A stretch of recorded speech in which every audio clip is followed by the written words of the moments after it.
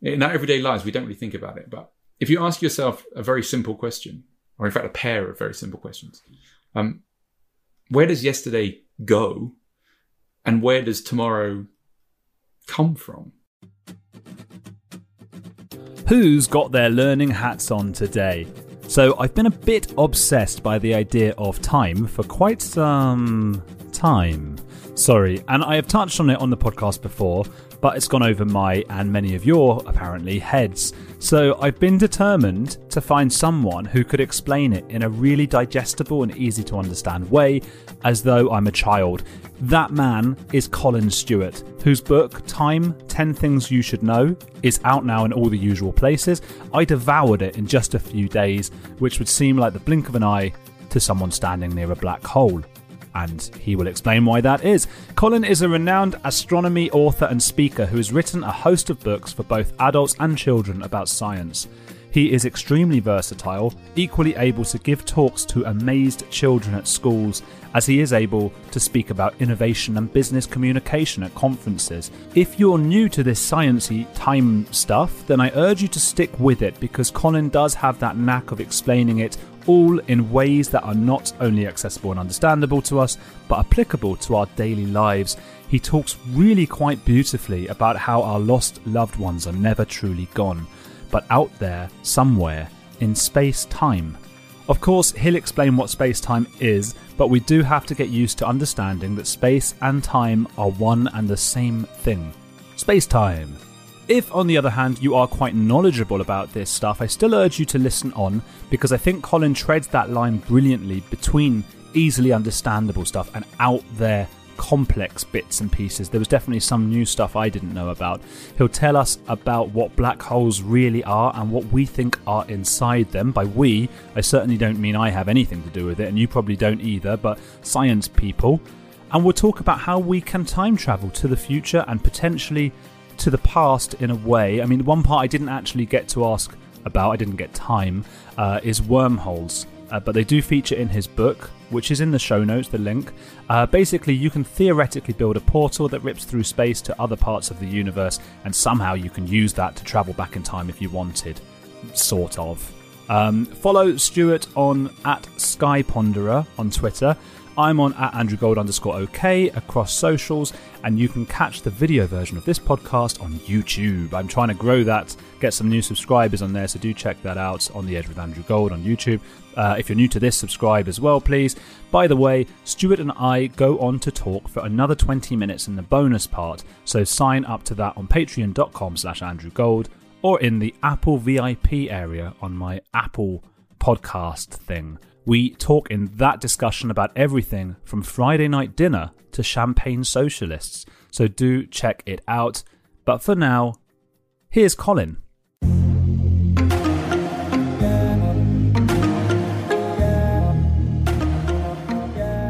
How are you doing? Yeah, I'm really good, thanks. I'm getting busy again, which I guess after the last 18 months or so is a change in pace in the last few weeks, I've got to say. Yeah, well, that's good. I didn't think about how COVID affects astronomers. Also, I should say before, in case it happens, it might cut out again or something. I'm in between moving house and don't have Wi-Fi, so I've got it's on my phone, like tethered to the phone, and those ones are never. Sure. You never know. It's just I hate life at the moment because I don't have anything how I want it. I just got this new chair. Look at that. You see that chair? Nice. Chair. Yeah, but it's the head's never high enough for tall people. Look at that. My head is. I'm only 6 you're sort of half in, half out. Yeah, I don't understand. So I'm 6'3", which is not that tall, right? So that's got to be 6'2", 6'1", 6 foot, 5'11", and even that you're pushing it. You've got to be about 5'8". So I don't know. I don't know why they do that. Your book's great. I loved your book. I read it all in a few days because I love that stuff so much. And it's all stuff that I read and love and then I forget straight after, which is why it's great having you on now. But yeah, I got loads of questions for you. I mean, firstly, why, how does one become an astronomer? Is it the romantic childhood looking up at the moon thing, or is it the sort of more boring school physics sort of stuff? I think it's in spite of the school physics stuff. So it is the boring looking up at the night sky. I've just been obsessed with it since I was a kid, and then did the physics at kind of A level. Physics at A level is so dull that I almost just jacked it in.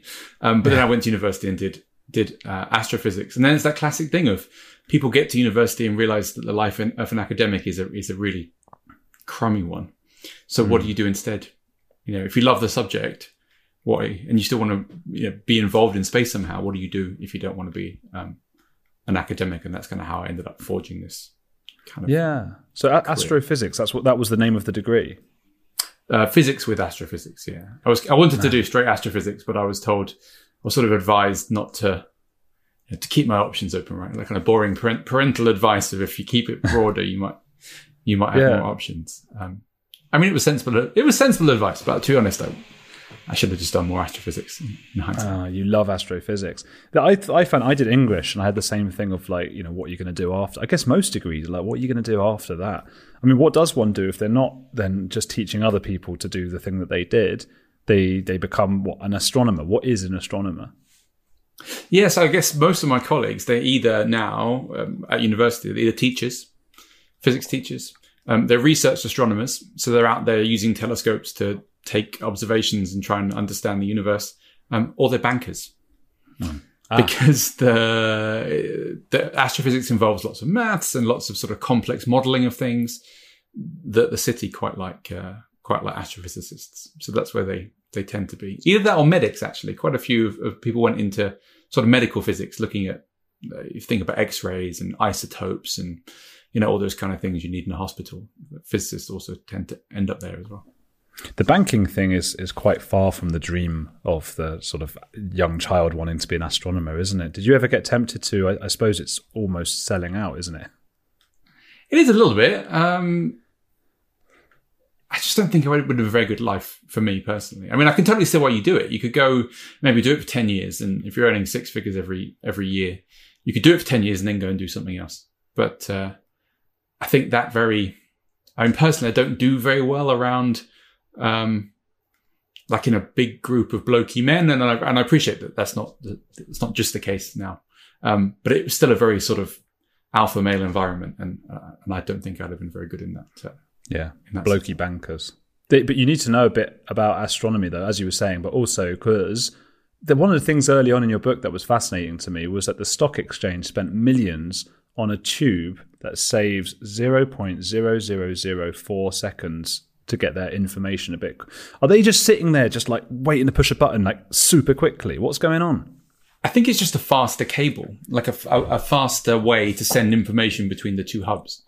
So it's completely automated. And these days trades on the stock market are kind of rarely made by a person. They're made by algorithms.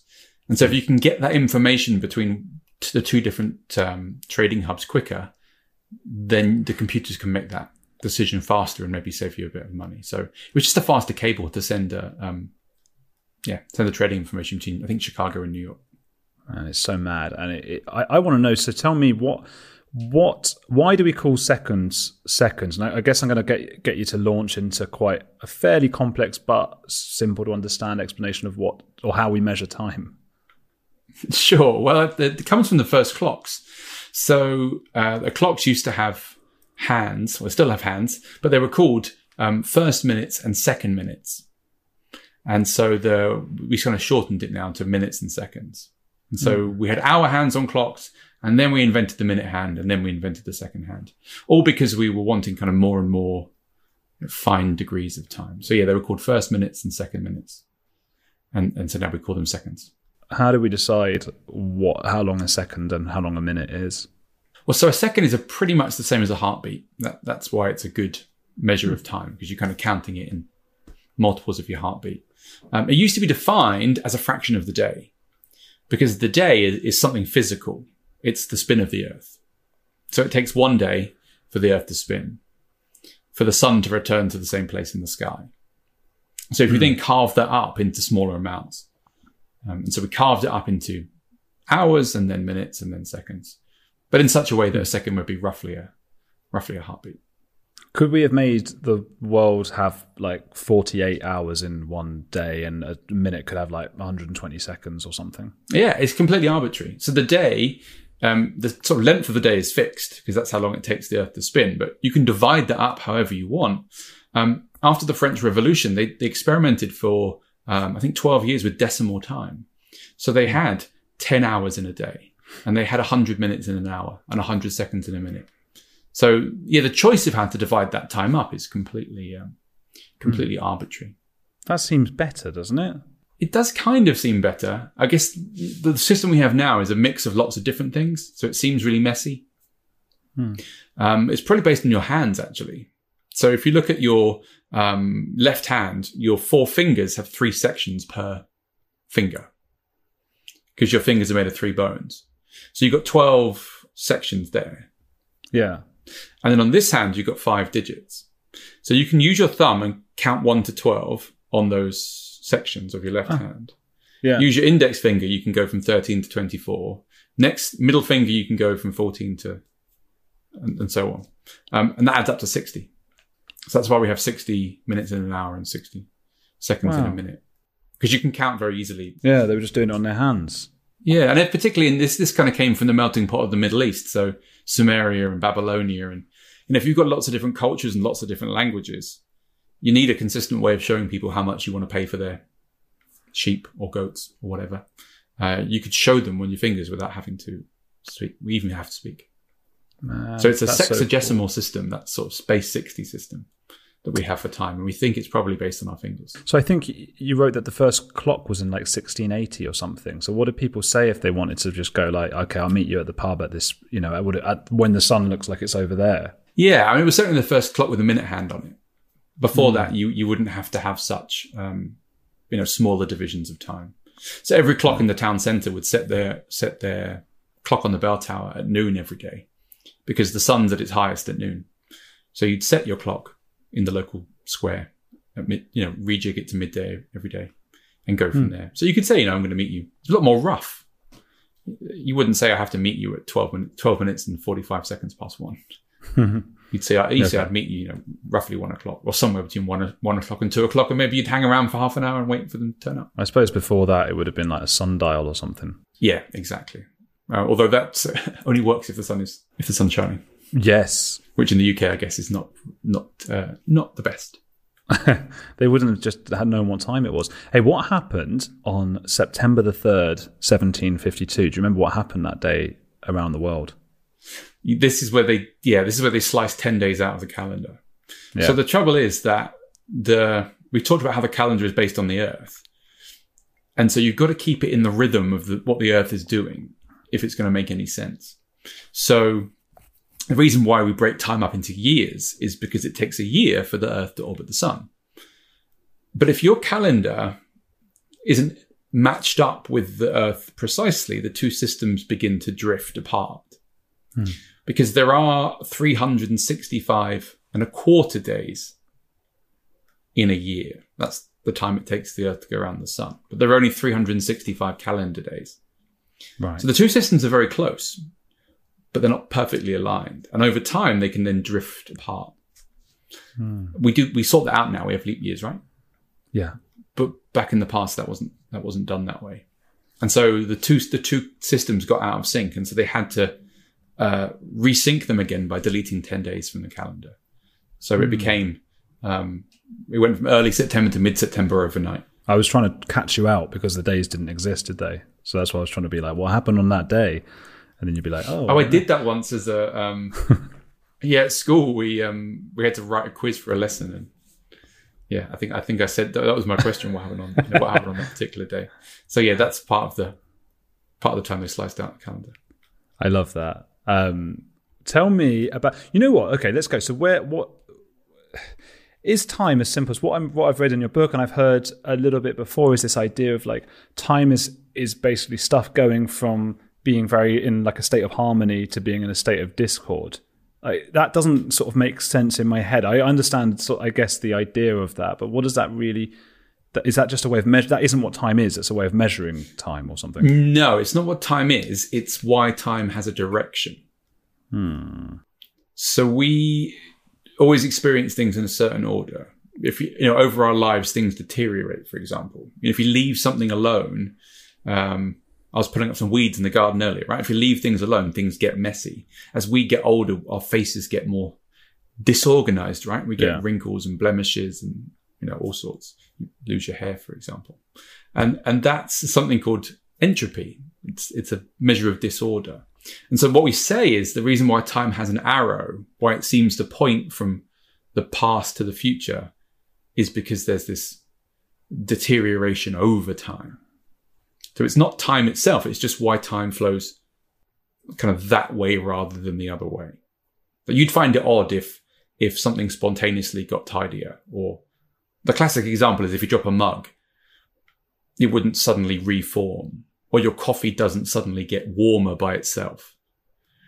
So this sort of this order to disorder, it's not time itself, but it kind of helps to explain why time flows, or seems to flow at least to us in a certain direction.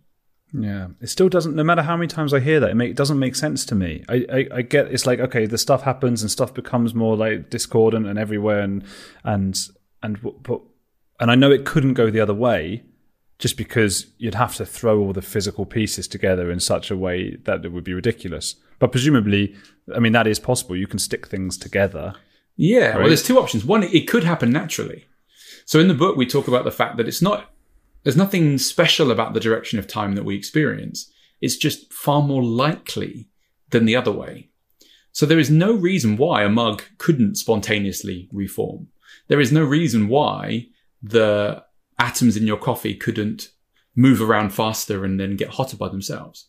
That's possible. It's just very, very, very unlikely, because there are so many other ways that they could move to become colder than they could to become hotter.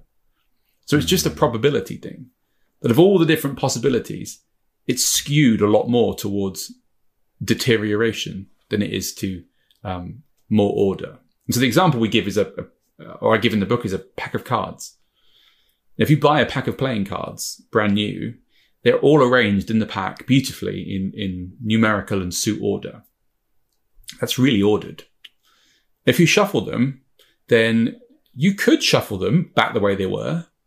You could shuffle them so they're all in the same order as before, but that's so unlikely. You're far more likely to mess up the order by shuffling them. So that's kind of why we have this direction. When things occur, it's just more likely for them to become messier than tidier. And so events to us seem to play out in a particular order, ordered to messy. Could there be like a being that experiences it backwards? Or is it just our experience of it going forward through time? I don't think so, because it's still far more likely for it to happen. You'd have to somehow be able to. It's a bit different if you put energy in, right? So you could say, well, hang on a minute. I could, rather than just randomly shuffling the cards, I could deliberately, painstakingly go through and put them back in order.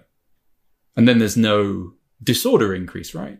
But there is, because you've had to put energy in to do it. You require energy to eat, to power your brain and your body and so on. So you've sort of made the universe more disordered as a whole by breaking down that food in order to briefly realign the cards. So if you look at the system as a whole, then the disorder still increases. Have you seen the film Arrival? I have, yeah. Did you like it? I'm trying to remember what the... She learns the alien language. So it's the one language when they stick their hands on the glass and stuff. I'm trying to remember. I'm really bad at remembering films in terms of what's the time angle. It was the Sapir-Whorf, I think that's what it's called. The theory that learning other languages can change how. I should check that actually, because there'll be people screaming, going, "It's not Sapir-Whorf." Sapir-Whorf, is that what it is? Hypothesis. That the structure of language determines a native speaker's perception and categorization of experience.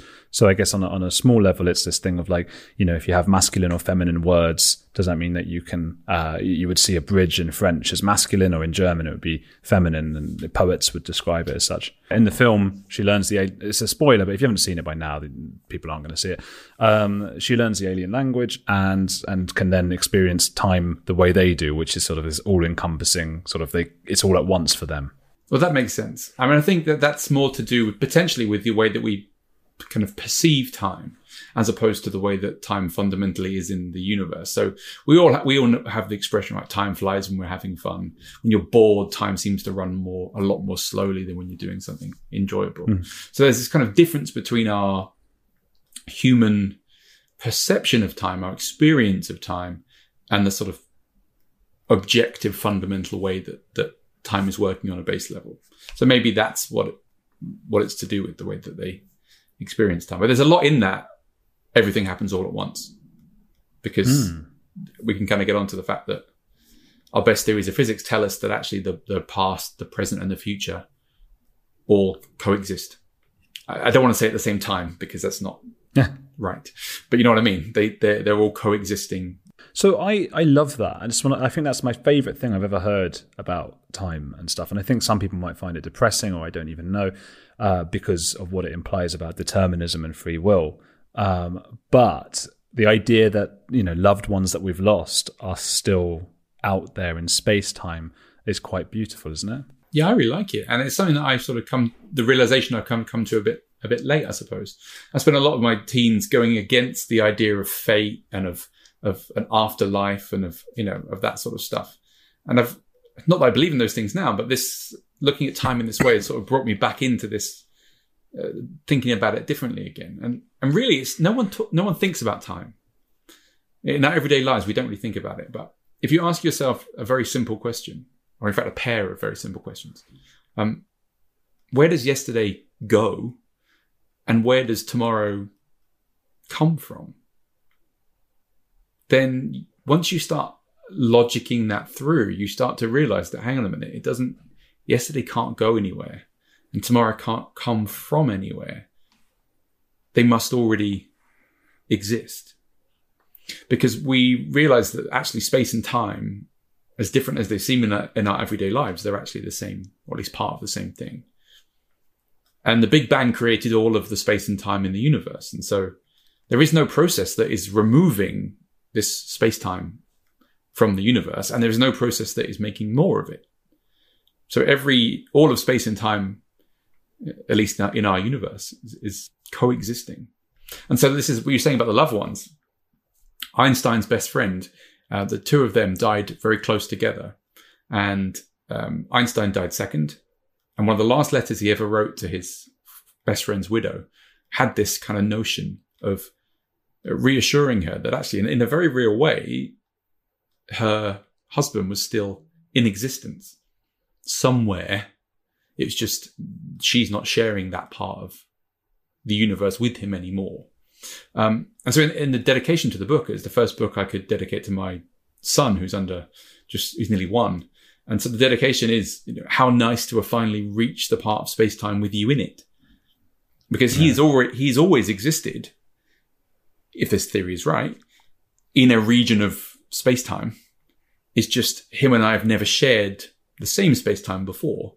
And I finally got to the point in my life where I'm now in the same piece of space-time that he is. So under that situation, it is fate, right? I never believed in fate. I used to, anyone who believed in fate, I thought was a bit daft. But actually, this kind of tells you that fate is kind of real, in the sense that what happens always would have happened. So I didn't mention it in the book, but I've come up with an analogy since, that I think life's a bit like an advent calendar. Like you wake up every day and you open the door and you see what's behind the door, but you have no control over what's behind the door. Right? That was predetermined in the factory when the advent calendar was made. It's just you're revealing the doors one day at a time. And you can't, at least in our everyday experience, race ahead and open doors that are not the date you're on. So it's strange. I've had an about turn about fate, I think, in a sort of on a philosophical level. And that's what I love about time. You can start pulling at these threads, and suddenly you're not talking about clocks. You're talking about fate and determinism and free will, and basically some of the base questions of our existence. A few decades ago, private citizens used to be largely that, private. What's changed? the internet. Think about everything you've browsed, searched for, watched or tweeted. Now imagine all of that data being crawled through, collected and aggregated by third parties into a permanent public record. Your record. Having your private life exposed for others to see was once something only celebrities worried about. But in an era where everyone is online, everyone is a public figure. To keep my data private when I go online, I turn to ExpressVPN. Did you know there are hundreds of data brokers out there whose sole business is to buy and sell your data? The worst part is they don't have to tell you who they're selling it to or get your consent. One of these data points is your IP address. Data harvesters use your IP to uniquely identify you and your location. But with ExpressVPN, my connection gets rerouted through an encrypted server and my IP address is masked. Every time I turn ExpressVPN on, I'm given a random IP address shared by other ExpressVPN customers. That makes it more difficult for third parties to identify me and harvest my data. And the best part is how easy ExpressVPN is to use. No matter what device you're on, phone, laptop or smart TV, all you have to do is tap one button to get protected. So if, like me, you believe that your data is your business, secure yourself with the #1 rated VPN on the market. Visit expressvpn.com/heretics and get 3 extra months for free. That's expressvpn.com/heretics. Go to expressvpn.com/heretics to learn more. Hey, it's Andrew. If you're enjoying Heretics, there's another podcast I want to recommend to you, especially if climate change, global conflicts, and an upcoming election are making you feel like we're on the brink of disaster. What Could Go Right is hosted by Progress Network founder Zachary Karabell and executive director Emma Varvaloucas.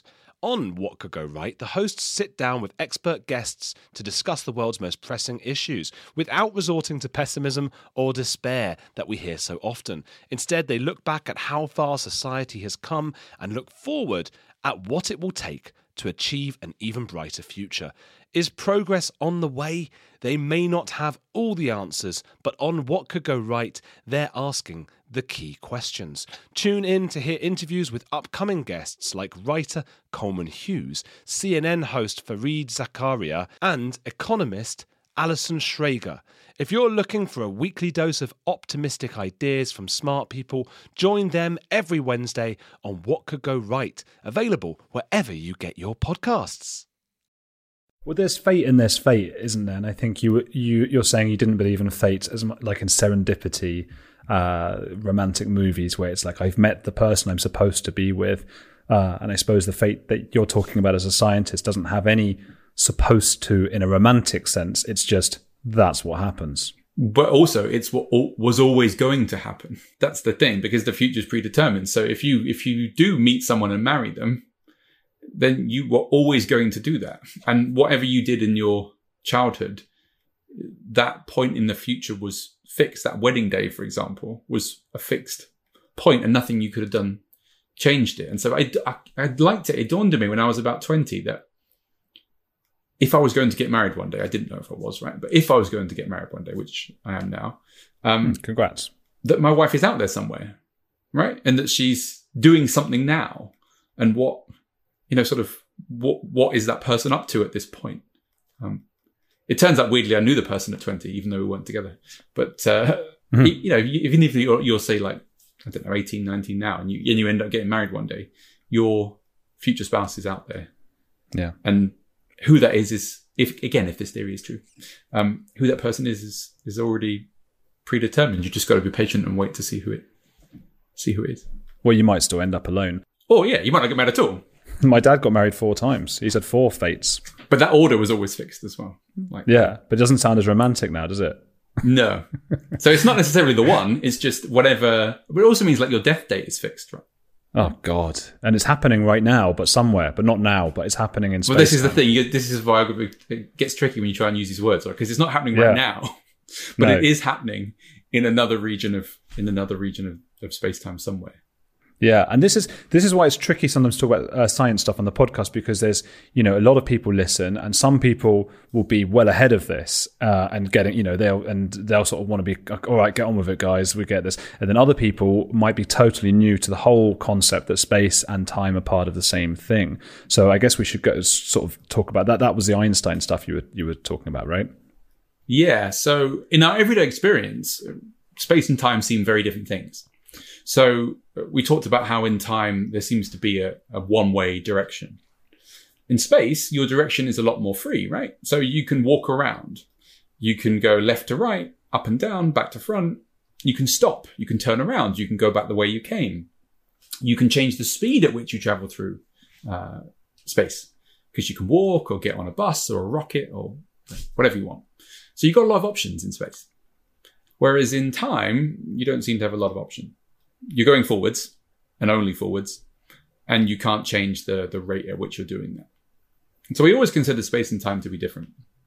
But then just over 100 years ago, we started to realize that they were very closely related. So Einstein came up with his special theory of relativity, published it in 1905.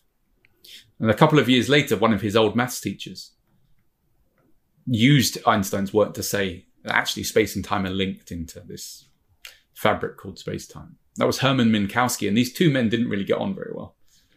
Minkowski once called Einstein a lazy dog who never bothered with mathematics at all.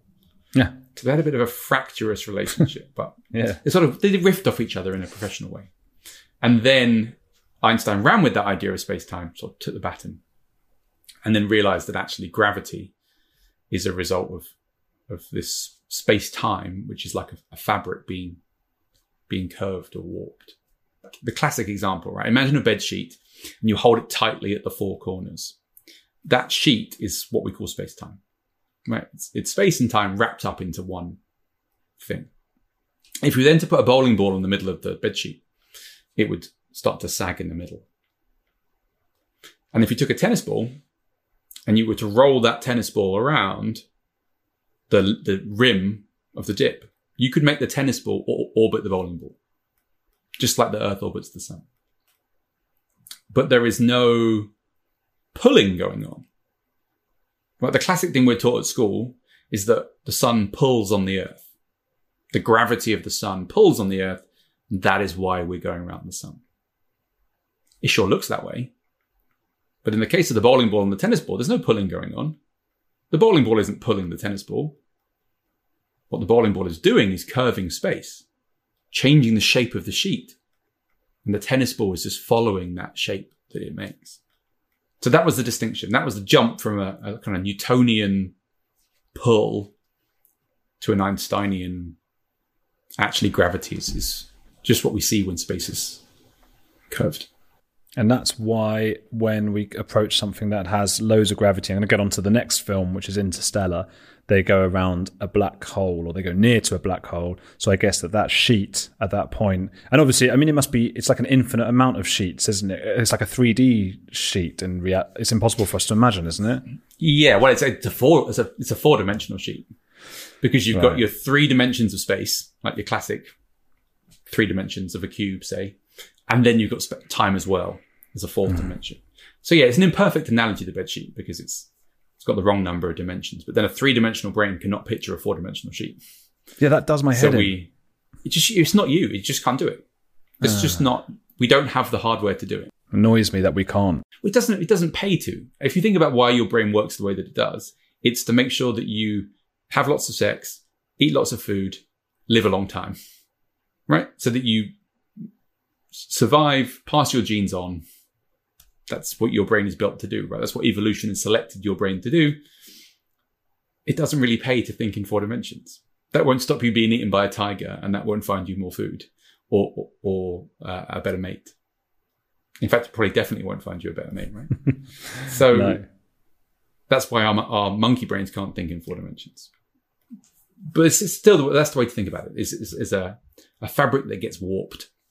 And then you're right. In Interstellar, they go and visit a black hole, or at least a planet next to a black hole. And because the space-time around them is so warped because of the black hole, time is warped too. So if you're warping the sheet, you're warping space and you're warping time. And so time runs more slowly in warped space compared to non-warped space. I should say, by the way, that it's not that your time runs more slowly for you. It's not like you would experience life in slow motion. You know, you wouldn't hear somebody talking and their voice would be like stretched out into a long sentence. For you, everything's happening just the way it always has. It's just your time is actually running faster compared to somebody else. And in the case of Interstellar, the people left behind on the Earth. So then when you go back, then you notice the difference. Because you're then comparing what's happened to you to what's happened to somebody else. Which is why it's called relativity, right? It's what's happened to you relative to somebody else. Oh, I'd never realised why it was called that. Yeah, if you never go home, if you never go back to the Earth, you'll never know that anything different's happened. Because for you, life has seemed perfectly reasonable. It's only that comparison with somebody else doing something different that shows up this discord, which sometimes can be really great. So I don't want to spoil the movie too much, but there's a shifting of the generations because people are aging at different rates than would be traditional. Let's put it that way, without giving it much away. Let's say somebody becomes older than their somebody or something. That's no spoiler. That's okay, isn't it? The normal order of things is thrown into chaos. Yeah, man. So you know what? So that's the way that we can go forward in time, right? It's one of the very, very few ways that we can time travel theoretically. Well, practically. Well, it's been wormhole was the other way, wasn't it? Well, so these are the two ways. There are two ways to go forwards, we think. Well, we're already going forwards, but there are two ways to go forwards quicker. So time travel to the future is about putting on the fast forward button. You know, I was saying about the advent calendar, you can open one day at a time. What if you could open them more quickly? So either you go close to something very heavy like a black hole, and then when you come back to the Earth, less time will have passed for you than the people left behind. So you might be, say, 10 years older, but on the Earth, 100 years may have passed. So you've skipped 90 years into the future. I mean, to be honest, going near a black hole is very dangerous. It's not the best way to do it. I would say the better way to do it is just travel very quickly. Now, the analogy I always use for this is imagine running a 100-meter race with Usain Bolt.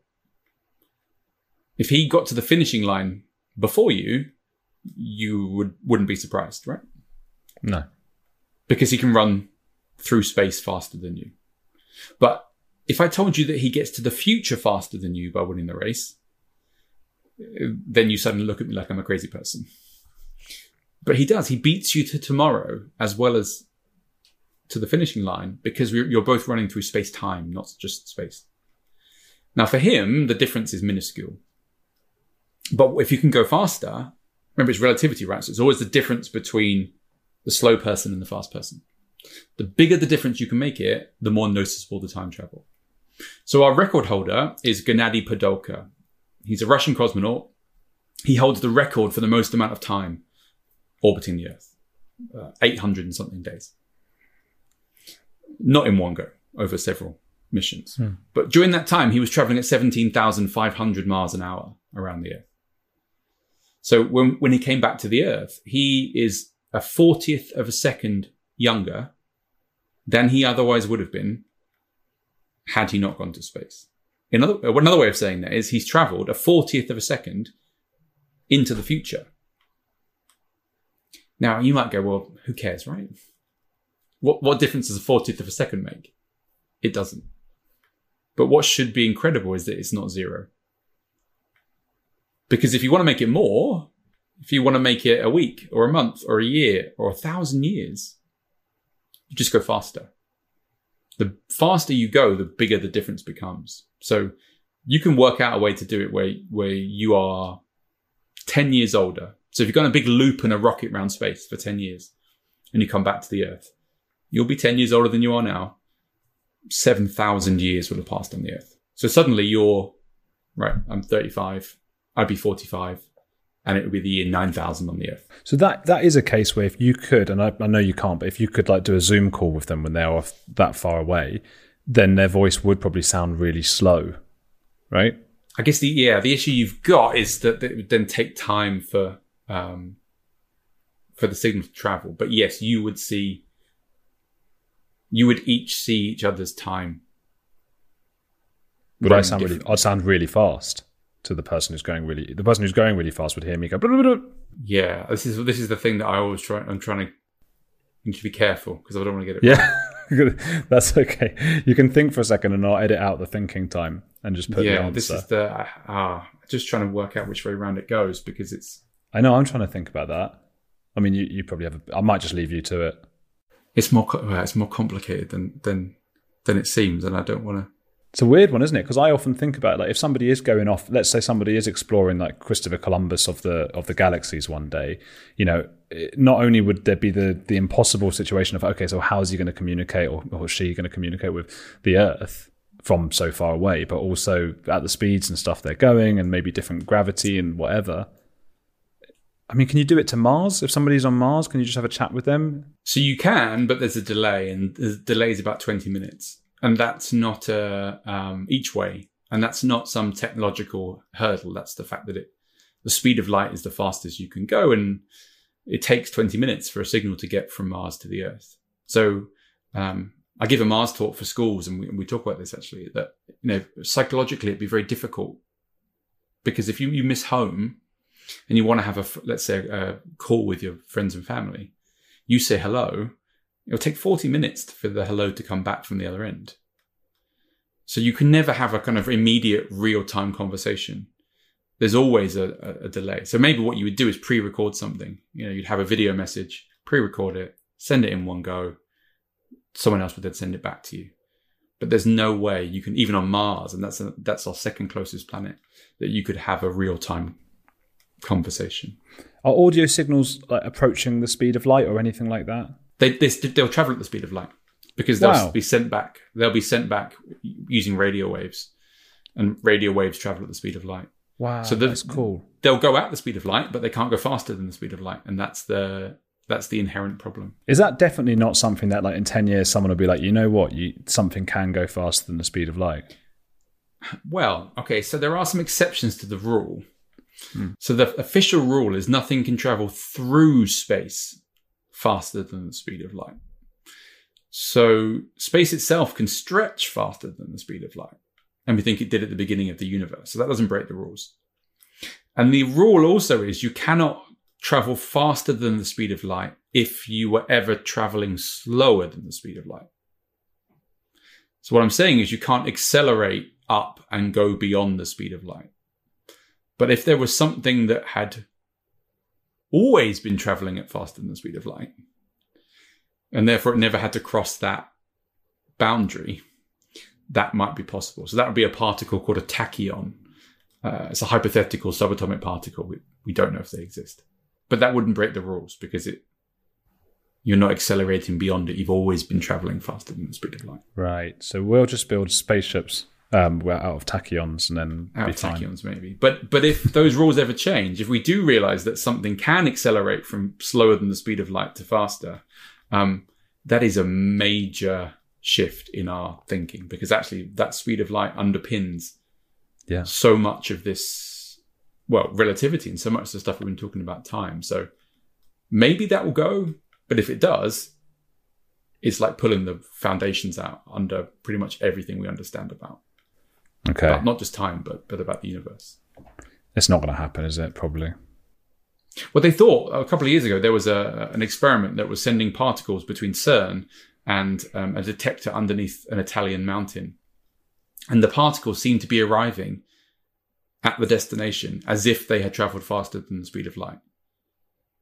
And so everyone was very excited and thinking, you know, have we just had this cornerstone shift in our understanding? But the answer is always no. The answer is always something really boring. And I think it turned out that there was a sort of problem with one of the wires plugged in a particular place that was given the wrong signal. So this is kind of when people talk about conspiracy theories and so on. And I always say the universe isn't that interesting. Like, I wish the universe was that interesting, right? But the answer always turns out to be something exceptionally boring, like a wire. That's a shame. Do you think we'll ever have some sort of technology to explore the universe? Would it be through something like a wormhole? Well, so if we want to send people, you mean? I guess so. I remember hearing about that Stephen Hawking thing about light with cameras or something. What was it? Lasers with cameras going to... So this is one option, and it's not completely crazy that we could do it in the next century. Would be to send, basically, effectively 100,000 iPhones, or the equivalent of an iPhone, to the next solar system. And you'd propel them using lasers. And the idea is that most of them would never get there. They would hit something, or they would not be propelled properly or whatever. But you send 100,000 so that maybe one or two make it.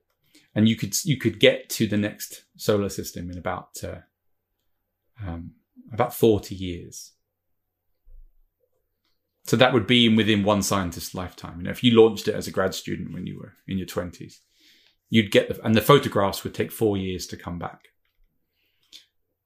So you'd actually have a photograph of another solar system within 44 years. But there's a massive difference between sending an iPhone and sending a human, just in terms of the energy required. You're a lot heavier for starters.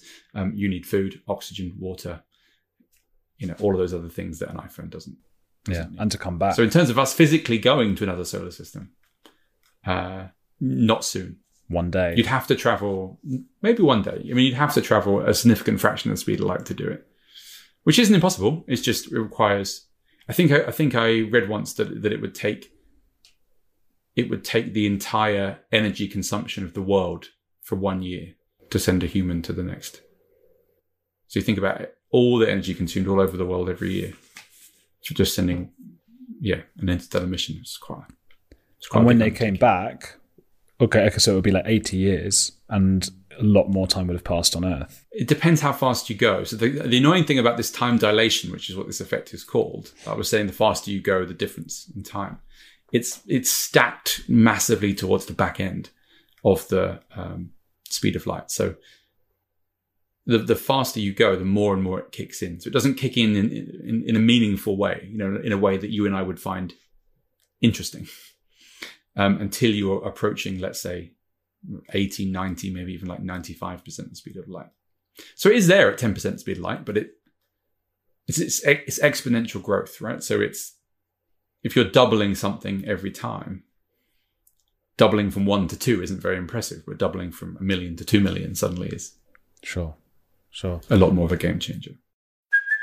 Hey, it's Kaylee Cuoco for Priceline. Ready to go to your happy place for a happy price? Well, why didn't you say so? Just download the Priceline app right now and save up to 60% on hotels. So whether it's Cousin Kevin's Kazoo Concert in Kansas City, go Kevin, or Becky's Bachelorette Bash in Bermuda, you never have to miss a trip ever again. So download the Priceline app today. Your savings are waiting. Go to your happy place for a happy price. Go to your happy price, Priceline. What is a black hole? How does it form and stuff? And then the other thing I want to know about them is because you said that a lot of people think that time might stop at the center of it, and I want to know what that actually. Obviously, you couldn't go into one because you'd be spaghettified or whatever. But what does that mean? Time stopping, even theoretically. So a black hole is something you get when a big star dies, and by big I mean about 30 times heavier than the sun. So it explodes at the end of its life. The core of the star collapses and basically rips a hole in space-time, or at least curves space-time to make, like, imagine the bowling ball in the sheet, but it's so deep that it's impossible to clamber out of. Okay. So if you were to slide into that depression, there is absolutely no way you can clamber out. Officially, you'd have to go faster than the speed of light to do it, which is, right, as we've established, we think impossible. So that's how a black hole forms. In terms of what happens at the bottom, space-time becomes so curved at the very bottom that we think time ceases to exist at all. So that space-time is curved right into a dot, an infinitely small dot. And so there is no space-time at that point. It's all condensed into a speck. So space ceases to exist and time ceases to exist at that point. Yeah. Well, so if you we were call there it we call it. Oh yeah. So I was just gonna say, if you were there for 1 second and then came out, which obviously you couldn't do, but if you did that, then with the whole of the universe, that everything would have just passed like billions and billions of years. Yes, if you were at the singularity, well, time wouldn't exist for you. Time would cease to exist for you if you were part of the singularity. But the big but is, I don't think a singularity is really what's at the bottom of a black hole. So general relativity, which is Einstein's theory, it tells us a singularity is down there. And to be honest, general relativity has passed every test that's ever been thrown in it.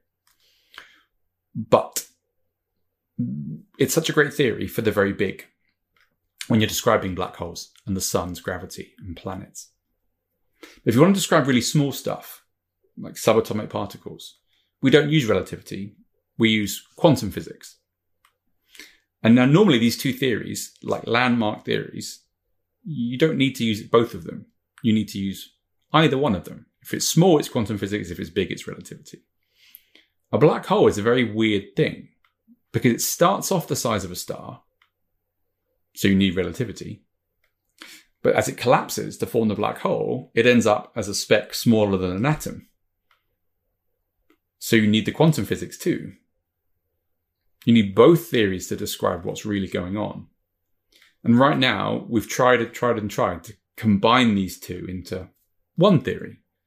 Doesn't work. We can't find that elusive, we call it theory of everything, that would describe the very small and the very big.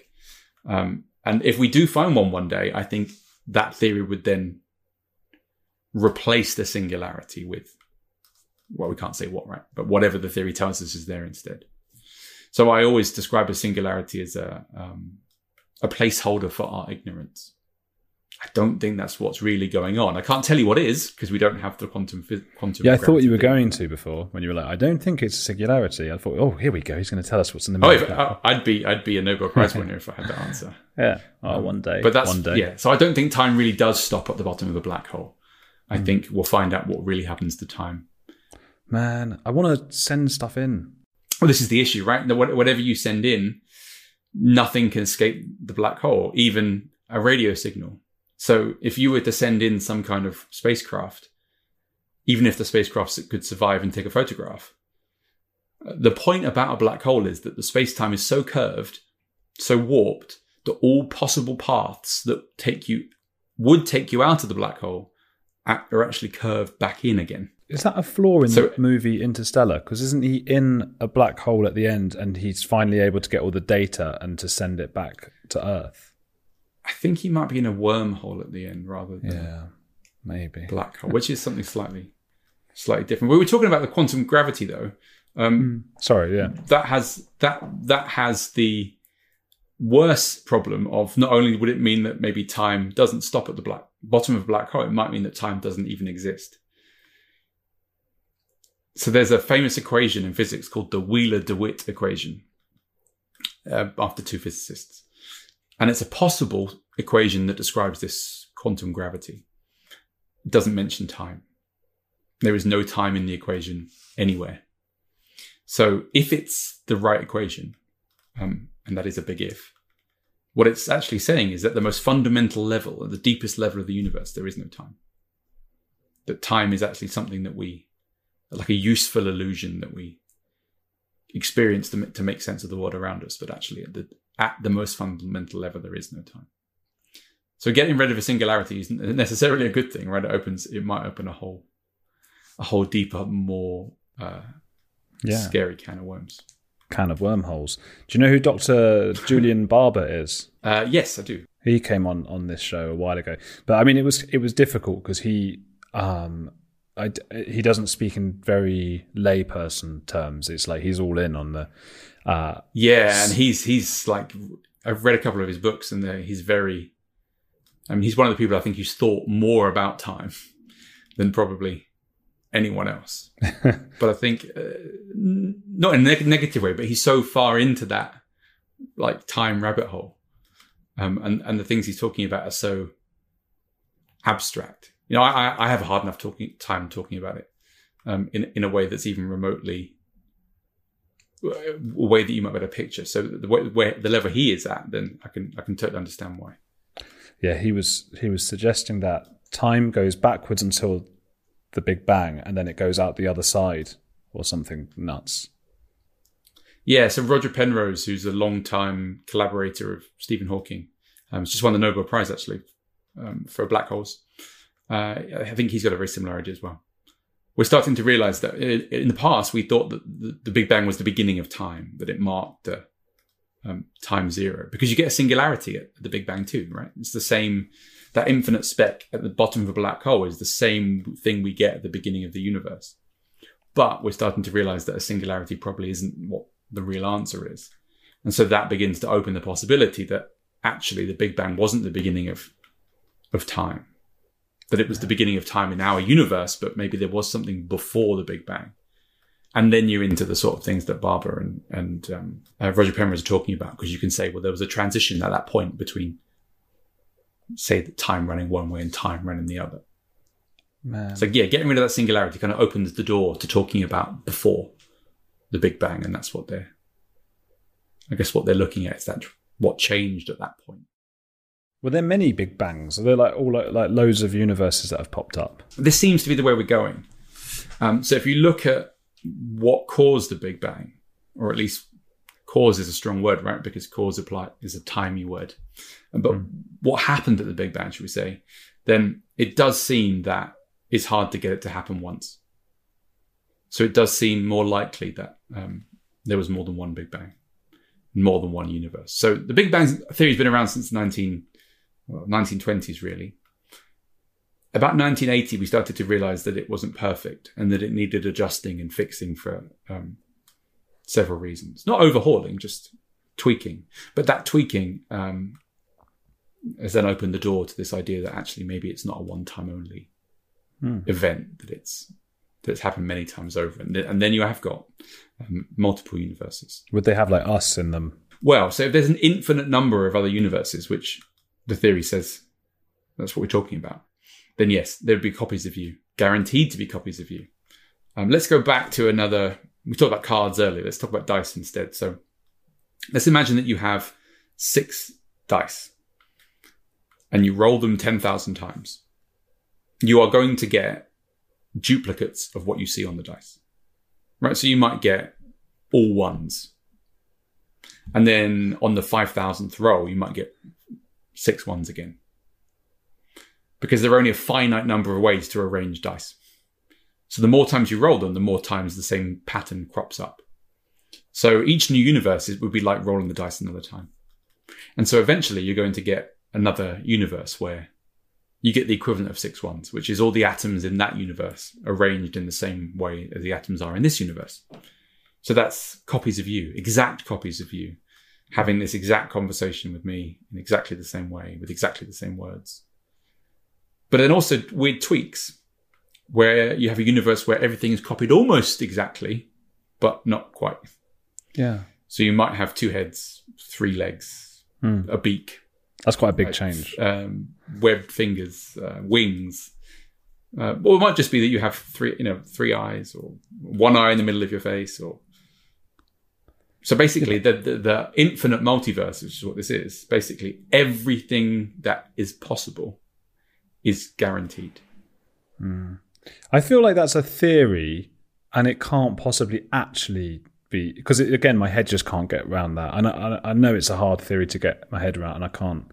Well, one of the people who came up with this theory, so the fix to the Big Bang that I was telling you about, the tweak, is called inflation. It's the idea that at the beginning, the expansion of the universe was a lot quicker than it was after that. And one of the originators of that theory is Paul Steinhardt. And he's done a massive about turn since. And he now says it's nonsense. And it's untestable, and it's like religion, and it's not possibly true. And he was the guy who jointly came up with it in the first place. So it is possible to test whether there was a period of inflation at the beginning of our universe.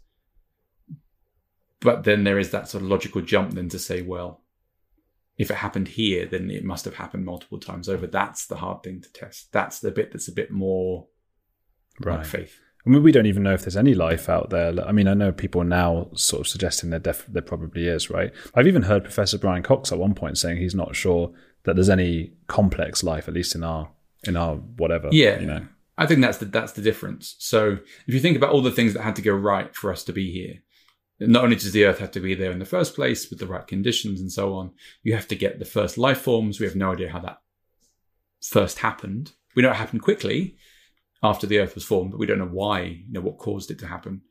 And then all the steps to go from single cell, multi-cell, all the way up to sentient things. It seems unlikely. Imagine if the dinosaur asteroid had wiped out all life on Earth rather than just the dinosaurs. There's so many things that could have gone wrong along the way before we ended up at us. That yes, I would imagine that life is pretty common in the universe in a very simple, sludgy, bacteria, microby kind of a way. But yeah, I think I tend to agree with Brian that life forms like us are out there, I would say, but they're few and far between. And therefore our chances of actually ever encountering them are vanishingly small. Man, it's so frustrating. So are we alone in the universe? No. Will we ever find out that's definitely true? No. It's the space is just so big. That's the trouble we've got.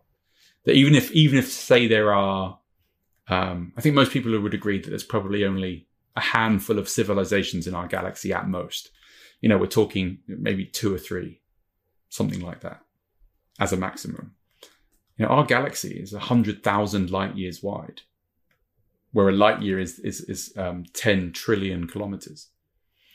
So if you've got 3 civilizations spread out across all that space, the chances you ever hearing from each other or encountering each other are very, very slim. And then there are 2 trillion galaxies in the universe. So you could have, 5-6 trillion civilizations in the universe, but they're so far apart from each other that there's just very little chance of them interacting. I hate that. It really annoys me because I want to see. It's part of the reason I don't want to die as well. Like I guess it's fear of missing out, and it really annoys me that I guess I'd be okay. And this is horrible, actually. I feel like I'd be okay with dying when I'm like 90 or something. If like nothing else fun happens the next day, it really annoys me that stuff's going on and I'm missing it. And that's the same for the whole universe. There must be some crazy stuff out there. Oh, all sorts of things. In some ways our planet is fairly dull, right? We know there are planets out there that have 2 suns, for example, not one. So every morning you have 2 sunrises, and every evening you have 2 sunsets. You have 2 shadows as you walk around on the land. The 2 stars eclipse each other probably every 3 weeks or so. So you get a solar eclipse between 2 stars every 3 weeks. I mean, that makes our planet seem pretty dull in comparison. Right? They'd be bored of it, though. They'd be used to it. You would.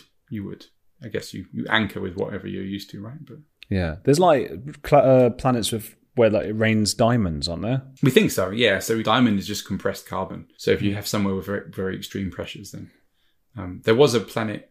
There is a planet called 55 Cancri E, which we thought had a diamond core, and that therefore diamonds might make it up to the surface in the same way. Things in the Earth make it up. But there's been a bit of, it's sort of based on modelling, right? And there's been a bit of an about face on that, I think, in the last couple of years. So it's a bit more doubtful. But even in somewhere like Saturn, for example, the carbon we think gets compressed into diamonds. It might even rain diamonds on Saturn in its sort of inner atmosphere. Someone will be mining those one day, but then they'll maybe lose a bit of value. I guess it's the trouble with asteroid mining. Well, mining in general in space is that if you flood the market with something that's rare, it's no longer rare. So you've got to be careful about how you do it. But I would totally imagine, particularly with the moon, that we'd be mining the moon. There's some things on the moon that we really need, like helium-3, for example, which is a rare form of helium that we could use for fusion power stations on the Earth. Oh, so cool. I can totally see us mining the moon and bringing stuff back. There's a new telescope sort of being made, isn't there? And is it the James Webb or something in November or something like that? What's that? That's James Webb. Oh, that's a model of it. The model, yeah. I'm working a primary school on Thursday, doing science workshops, and the workshop this week is about looking for alien life. And so we're going to build a model of the James Webb, and so I had to build it myself just so I knew how to make it. So yeah, this is the James Webb Space Telescope. Except this sun shield is the size of a tennis court. Should we be excited? Because again, another disappointing thing in your book, which was not disappointing, but another disappointing fact was like how large a telescope would have to be able to see really, really far. And this one, the one part's as big as a tennis. It's quite big, isn't it? But it's nowhere near big enough to see that much stuff, is it? Well, so weirdly, it sees back in time. It sees back in time a long way. So it can see back. One of the reasons it's built is that it can see back to almost the very beginning of the universe. So the very first galaxies that sprang up, maybe 100 million years after the Big Bang, maybe hundreds of millions of years after the Big Bang. The light that they gave out at the time, because the universe is expanding, it's been stretched so much since that it's no longer visible. It's been stretched and it's now in the infrared rather than the visible. So James Webb is a infrared telescope, and it will see the first light from the first galaxies. So it can see something way back in time, but that's because a galaxy is absolutely massive. Whereas if you're talking about what we talked about in the book, was because it takes time for light to get places, you're always seeing the past. So if there was an alien looking at the Earth and they were 100 light years away from us, they would see the Earth 100 years ago, not now, because it takes time for the light to get to them. So the light that they're receiving now would have set off 100 years ago. So they wouldn't see us, they would see 1921, I guess the beginning of the Roaring Twenties and people kind of rebuilding after the First World War. But if you wanted to resolve an individual person, which is what we were talking about, if you wanted to actually see Flapper Girls and Speakeasies and Great Gatsby and all that sort of stuff, then the size of telescope you need becomes bigger than the size of a planet almost in some cases. So yeah, James Webb can see back in time almost to the back of the beginning of the universe because the things it's looking at are so big. The reverse is true, that when you're looking at something very small, like a planet or a person, then your telescope becomes very big. But it's good, because otherwise it's quite creepy, isn't it? That whatever you're doing today, I mean, assuming you're outside and not inside where you've got a roof, but let's say you're outside in a park somewhere and that light is going off into space, the sun hits you, bounces off into space. Then in 100 years, an alien 100 light years away would be watching you doing whatever you're doing. Oh, I'm not bothered by that. I suppose the good thing is you'd be dead by that point, so it doesn't matter. Yeah. It's not real time. But. The good thing is I'll be dead. Yeah. Well, I mean, I don't care. If an alien's watching me, they can watch me do whatever they want. I feel less ashamed of things I'd be ashamed. It's like if a dog is in the room and you're like getting changed or whatever, you're not that bothered. That's true. People have sex in front of dogs. Some people can't have sex in front of dogs, I think. It's just sort of looking at you, waiting to be fed and stuff.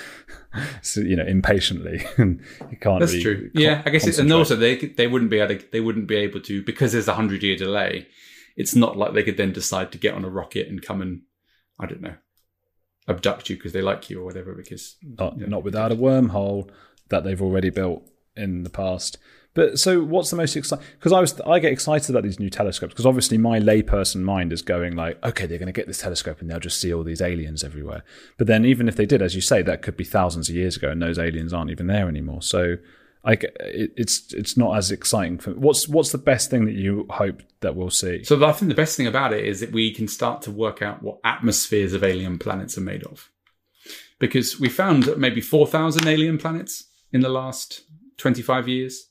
And we can start to get an idea of what they're like. We know their size, for example, and we know their distance from their star. So we can start to say, well, okay, here's an interesting planet because it's about the same size as the Earth. It's going around a star like the sun. It's the same distance from the sun as we are, so it's not going to be too hot and it's not going to be too cold. But that only gets you so far, because you're just guessing, right? You're saying, well, this is probably going to be a place where there's oxygen and water and life. But the James Webb will allow us to look into the atmospheres of these planets and actually measure the chemicals that are there. So then we can start to say, well, this planet has water and this planet has oxygen. And something like oxygen is a really interesting signature, because it shouldn't be there. Oxygen's really reactive. And so when we, on the Earth, the oxygen in the air reacts and disappears pretty quickly with other elements.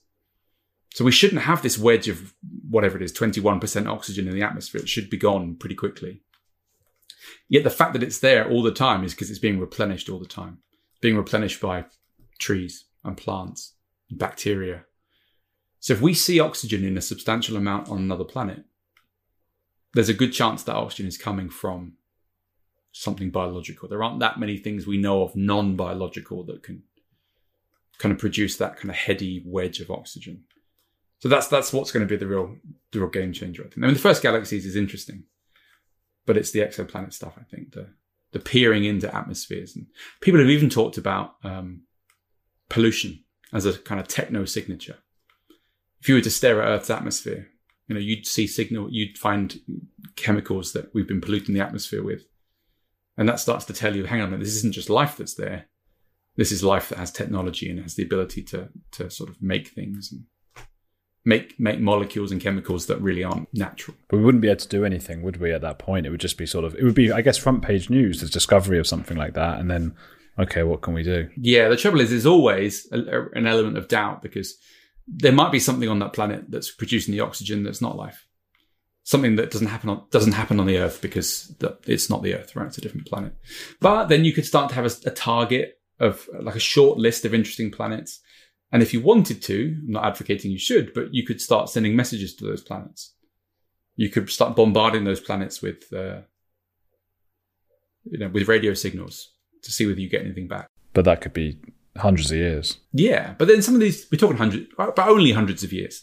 So these planets are hundreds of light years away. So some of them are about 100. So you'd be looking at about 200 years for maybe some sort of reply, which sounds a lot, right? But you have to remember that people built cathedrals or started building cathedrals knowing full well that they would never see the building finished in their lifetime, that it was something that was going to take a century or 2 centuries to finish.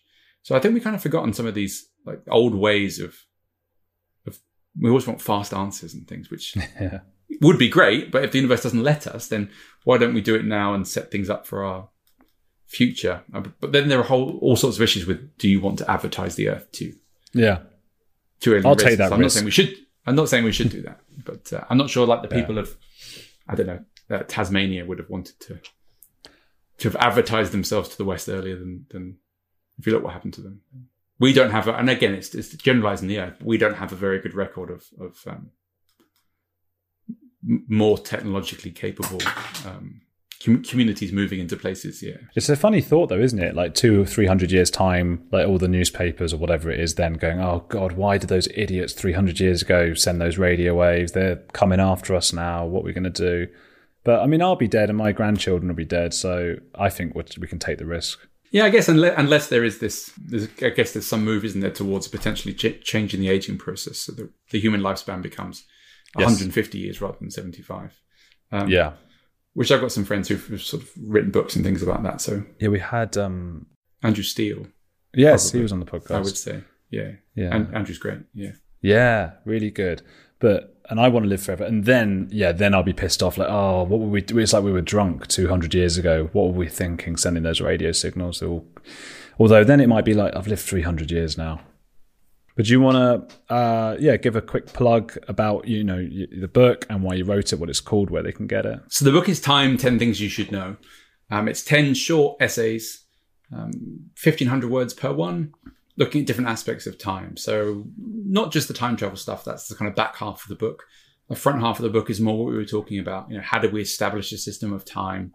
How do we work out how old things are, from fossils to planets to the entire universe? So if you want to pull at some of these questions, then that's the place to go, I think. I loved it. I found it really great. And I'm a very slow reader typically. And which is, and I read this very quickly, and I think that's a very positive thing. I don't mean it's like, oh, it's you'll be done in an hour, don't bother getting it. I mean, get it, because it was just so entertaining. It just kept me up. I was up at night. Usually my eyes are getting tired and heavy, whereas this, I was like, oh, what? And and it's that great mix between being perfectly accessible for people like us. So maybe if the podcast was a little bit difficult for some people, I think if you read the book, it's much easier to understand. The trouble with time is that it's just so, whenever you hear these things for the first time, it's always going to jar. And it's not that you haven't understood it or that hasn't been explained properly. I've seen it so many times giving public talks and about time that it just rocks our preconceptions to such a degree. It takes to hear these ideas a couple of times, to maybe read about it also as well as hearing it, and then to think it over, and it starts to kind of make more sense. So it's if you are struggling with these ideas, everyone does, because it is so sort of shifts the goalpost so much as to what we're used to thinking. But it's even those basic questions, like the ones we were asking before, like where does tomorrow come from, and where does yesterday go? you just start pulling at that thread. No one stops to ask that. I don't think anyone ever stops to ask those questions. I never thought of that. You know why? Because it seems, and I think maybe people listening will think this as well, that it seems like a, drunk or on marijuana conversation when you're 18 or 19. And it feels like, well, come on, a scientist wouldn't think that way. So it's quite refreshing to hear from you, who you actually know the science, that is a reasonable thing to say. Where does tomorrow go? And where does yesterday go? Yeah, it sounds like that. But also it's about, a big part of science is challenging your preconceptions. If you think something is an established rule, you can't just assume that. You've got to test it. So that's what scientists will do, right? They'll take a question and they'll pull at it, and then they'll try and come up with some way of answering the question. But all of those like drunk comments, that's what attracted me to time so much, and to write about it in a book, was that these are questions that really fundamental questions that you probably do ask when you've had a few too many. But in some ways, that's the way to go, because then you can start to break down those preconceptions.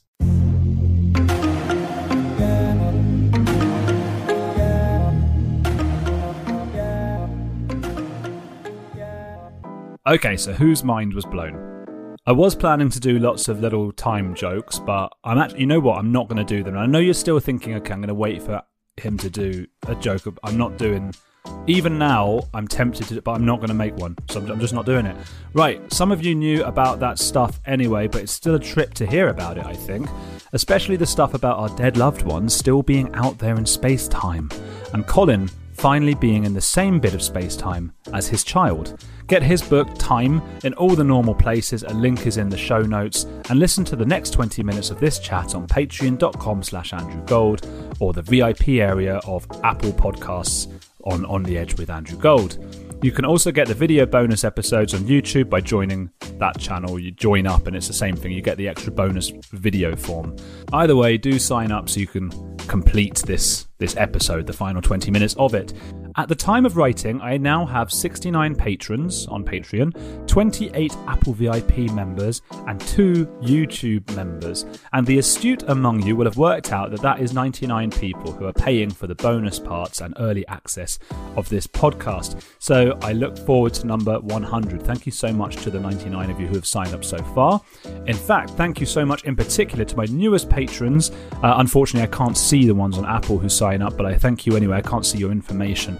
But the new patrons include Meredith Rodriguez, who had me as a guest on her podcast, The Joy of Challenge, the lovely Charlie Dumont, who I speak to on Twitter from time to time, Daniel F., who doubled his former pledge. So thank you very much, Daniel. It's always a pleasure talking to you as well on Twitter. Zach Travis in Australia just signed up to an annual membership. Zach's a great friend of mine who lived in the same building in Argentina with me, and one time he saw I had nothing to do on my birthday, which is very sad, but it's because everybody was at work. So he took me to the Toilet Museum of Buenos Aires as a treat. So thank you, Zach, for that beautiful memory and for signing up. And just the other day, somebody signed up with just the initial T. And then Sonia C. I haven't had the chance to ask her about anonymity, but thank you, Sonia. That's why I haven't said your last name. And T, thank you as well. I appreciate every one of you. And it's a real thrill every time I see like someone has signed up. Like, yes, come on. What a day I'm having. As for reviews, please keep leaving them. Anna in Scott. There's quite a few of these reviews and people signing up, because for the last few weeks I was moving around. So I recorded a lot of these in advance. So these are from the last few weeks, I suppose. And by I suppose, I mean they are. Anna in Scotland gave 5 stars on Apple and said, new favourite podcast. Fantastic range of guests and topics. I haven't done the Scottish accent in a while, have I? I'm sorry, Anna. You might not sound like that at all, but it's my one thing. I wish I was good at accents and I'm not. Fantastic range of guests and topics, which keeps me thoroughly entertained at work every night. That's gone horrible. So thanks for that. This is her. I'm still doing her voice. So thanks for keeping in. There's a smiley face. Andrew seems a lovely guy, and I wish him all the best with the podcast and for the future. Love from Scotland. Anna. X as a little kiss there. Thank you, Anna. And Scotland's a beautiful place. It's one of the most. You know what? I went to Edinburgh, and I was blown away. I really, really. And I've been to like loads of places that are supposed to be nice, and I've been massively let down. I'm looking at you, Italy. Italy annoyed me because they didn't have good veggie food, and it was too hot. But Edinburgh, oh my word. And then we went up to Inverness. What a country. Friendly people as well. Lovely place. Darcy Jennings on Castbox wrote, brilliant, thought-provoking podcast. Andrew is a fantastic host. Thank you, Darcy. Always asking interesting questions in an open and respectful manner, actually giving his great mix of guests time to talk without constantly interrupting. Very easy to listen to and well done. Would definitely recommend. Great work. Thumbs up, heart emoji, and then peace sign emoji. That is how much Darcy liked it. Thanks, Darcy Jennings. And ScandyGirl92 gave 5 stars on Apple and wrote, Andrew's a true natural. His interview style is compelling and down to earth, all at the same time. He's a great example of what a good interviewer should be. Someone give him a Netflix show. And if you're wondering, I did not pay ScandyGirl92 to say all those nice things and suggest to Netflix that they give me a show. But if anyone at Netflix or anywhere is listening, do please give me a show. Thank you to all of you. Your beautiful comments brighten up my day no end. Next week, I'm not sure yet who it'll be, but it might be Julian Baggini, who is a philosopher who I met in Bristol and has written loads of books, and he'd be here to give us advice on how to be happy and go about our lives the best ways we can. I do intend, by the way, to get more cult survivors and out there on the edge guests too in the coming weeks, because I know that's what a lot of you guys sign up for, and then I put some of these academics and intellectuals and thought leaders on, which is all nice, isn't it? It's sort of the window dressing, but you want the edgy people. So I'm going to have a look around for some of that. So watch this space and see you next week.